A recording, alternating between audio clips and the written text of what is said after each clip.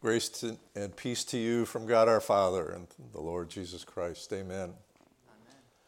Before I start, I just want to congratulate all the men that were on the retreat last weekend. When you saw the title of the sermon this morning, I thought that the back doors would be a little crushed with the Exodus. But last week was the Greenfield Men's Retreat, held at the Howell Nature Center. Time spent in 4-star accommodations with actual indoor plumbing in every room, touch of cold Michigan winter weather, and the customary snowfall at the end, which always makes the journey home a little more exciting. So the weekend again delivered a time for worship and fellowship and memorable celebrities. It was our 10th anniversary retreat, which, as you all know, is celebrated with gifts of tin and aluminum. If any of you out there are celebrating your 10th marriage anniversary, I'll warn you that there's a shortage of good aluminum foil due in large part to all the leftovers from the men's retreat. But once again, the men of Greenfield came away from the weekend with stronger personal bonds and a spirit of surrender and renewed commitment to Christ from the inspired teachings by our own Terry Barish. A great time, filled with old and new friendships, highlighted by a wonderful spirit of fellowship. Now we sometimes joke about the Vegas parody of what happens in Howell stays in Howell. But I can't, in all seriousness, say that's totally true.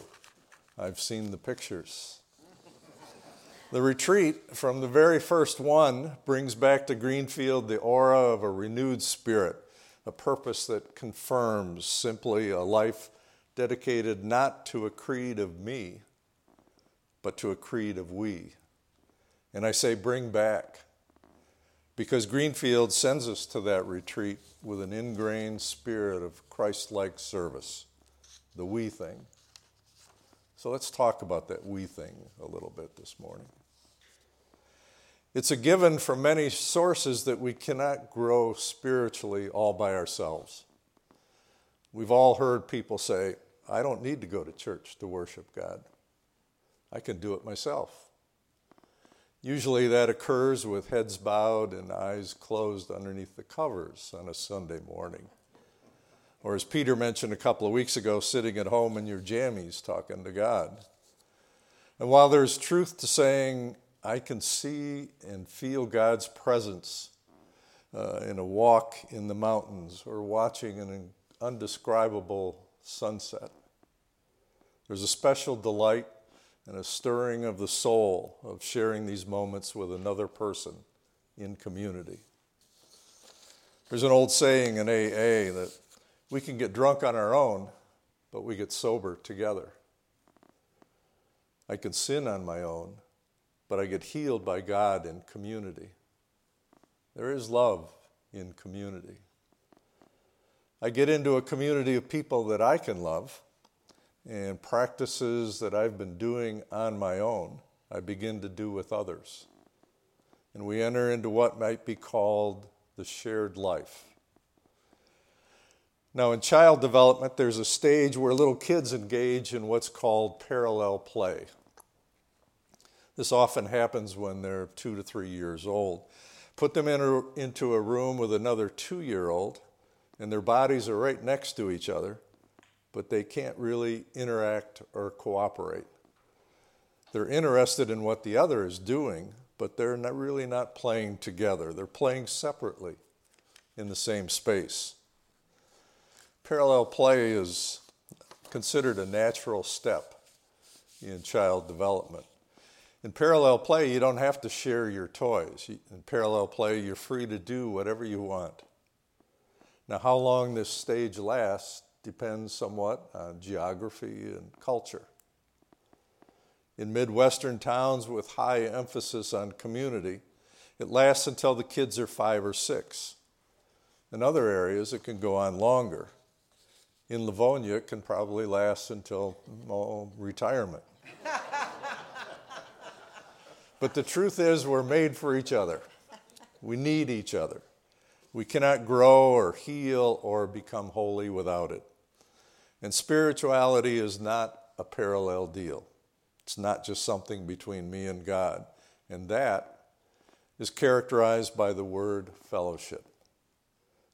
Now, you rarely hear that word outside of church. It's almost become a cliche. It sometimes conjures up the idea of having churchy small talk with churchy snacks in a church basement, which sounds a lot like my old Lutheran church upbringing. But in the early church, it was the opposite. In the early church, they had such a profound experience of honest sharing life together, and they used a single word to describe it, a Greek word called koinonia. And I've been practicing all week to say koinonia. Because they needed a way to describe their radical kind of sharing and participation and generosity, which meant when you became a part of this family, unlike any other human community, you were never alone.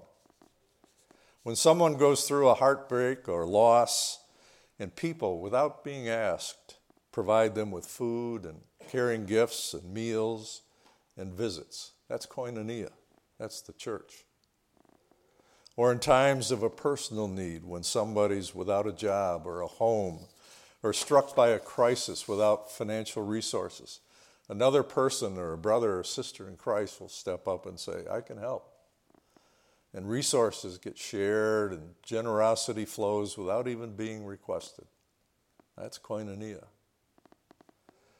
Fellowship is the practice of engaging in common activities like worship, learning from the Bible, praying, sharing, confessing, serving with other people, with other disciples of Jesus for the purpose of our mutual growth of the community and for the blessings of other people outside of the community.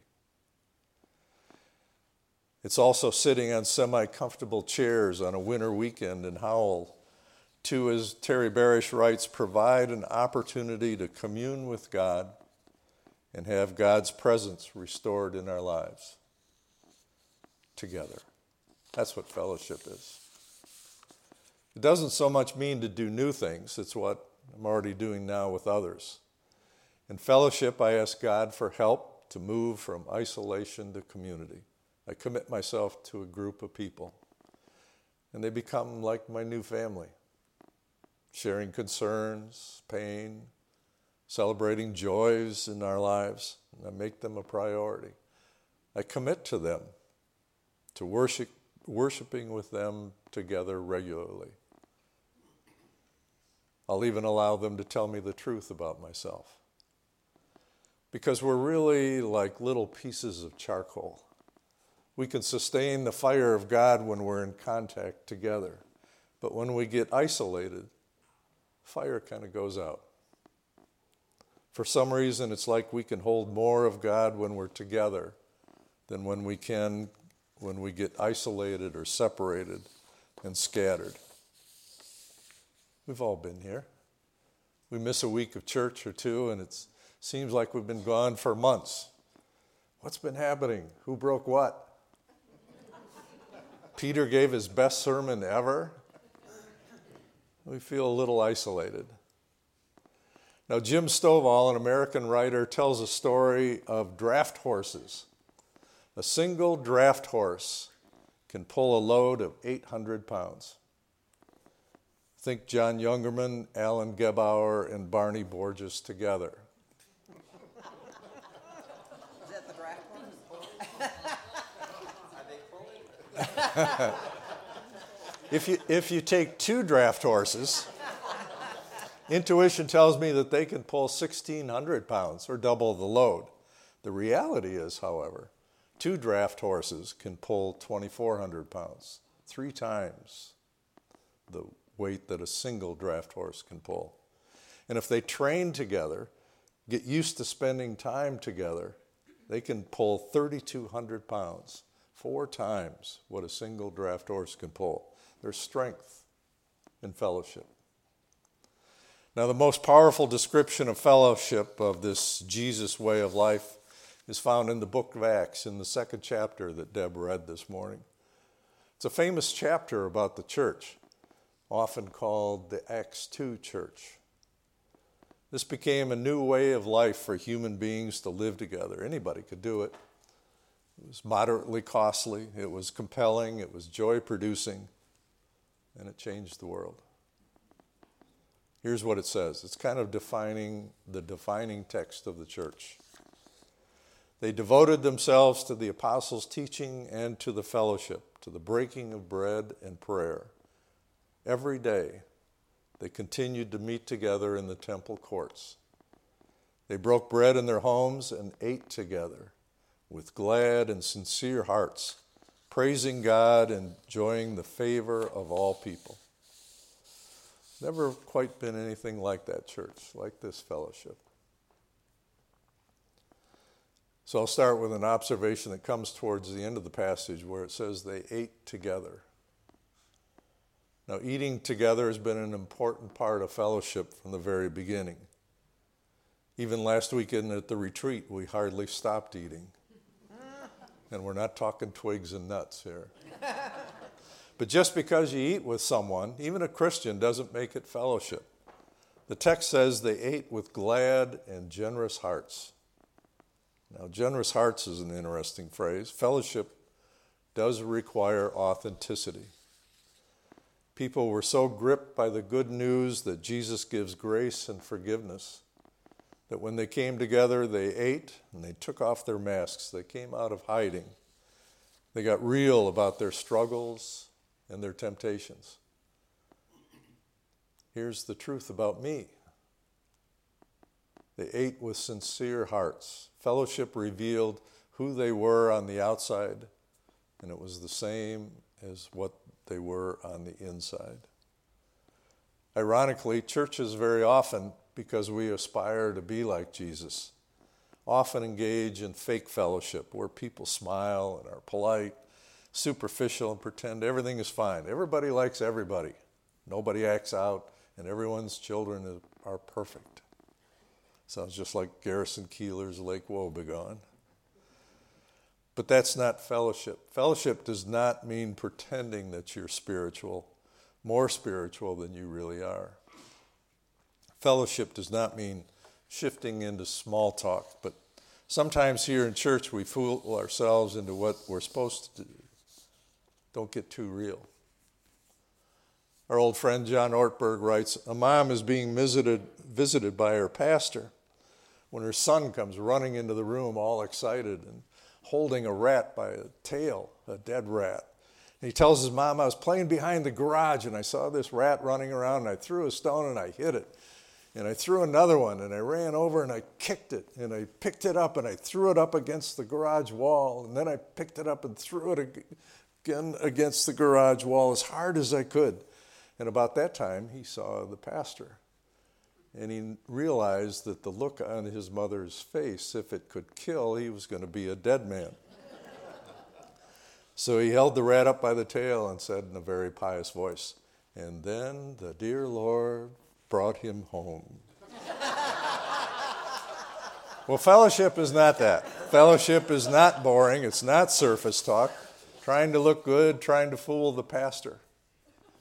Fellowship is more like men sitting around in jeans and T-shirts and slippers with day-old beards, sharing old and new stories of struggles and joys and revealing a personal love of God in the church, confirming their need for authentic and committed fellowship and community.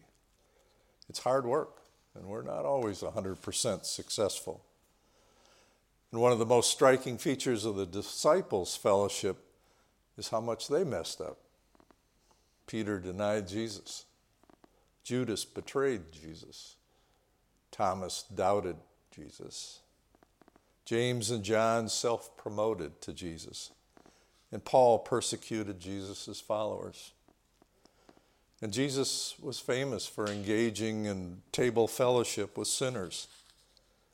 And I think part of that is because they were willing to be real. The message is really clear. No pretending. On a human level, we often think getting real is dangerous and pretending is safe.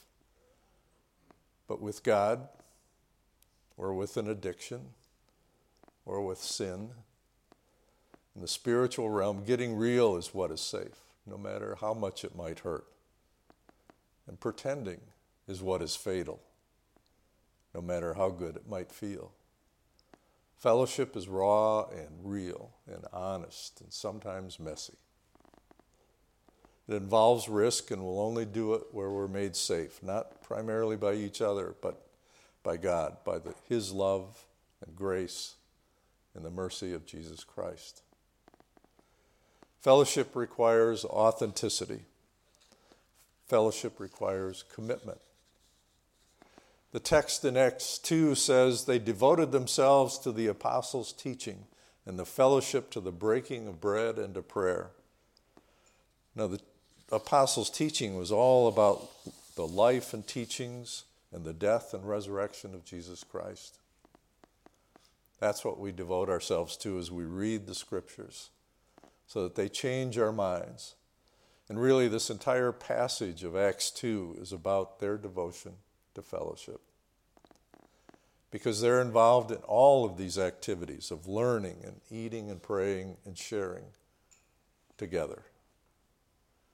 But here's the key. This way of life, of fellowship, doesn't happen by accident, especially in our culture. Nobody drifts into it. Fellowship requires sharing. And that's the single core of fellowship, the word sharing.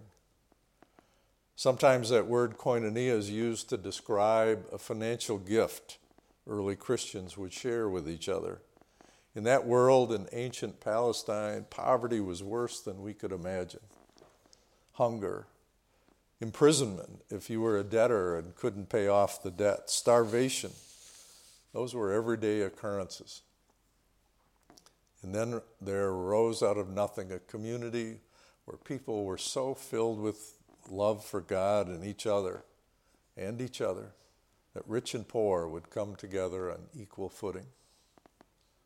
Other times, people who had possessions would want to help others who did not have so much, that they would go out and sell a piece of property and bring the money back to the fellowship and say, make sure this gets to somebody who really needs it.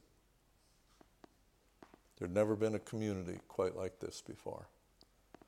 There was a fellowship that emerged where people who had homes and had food opened them up to people who had no homes and no food.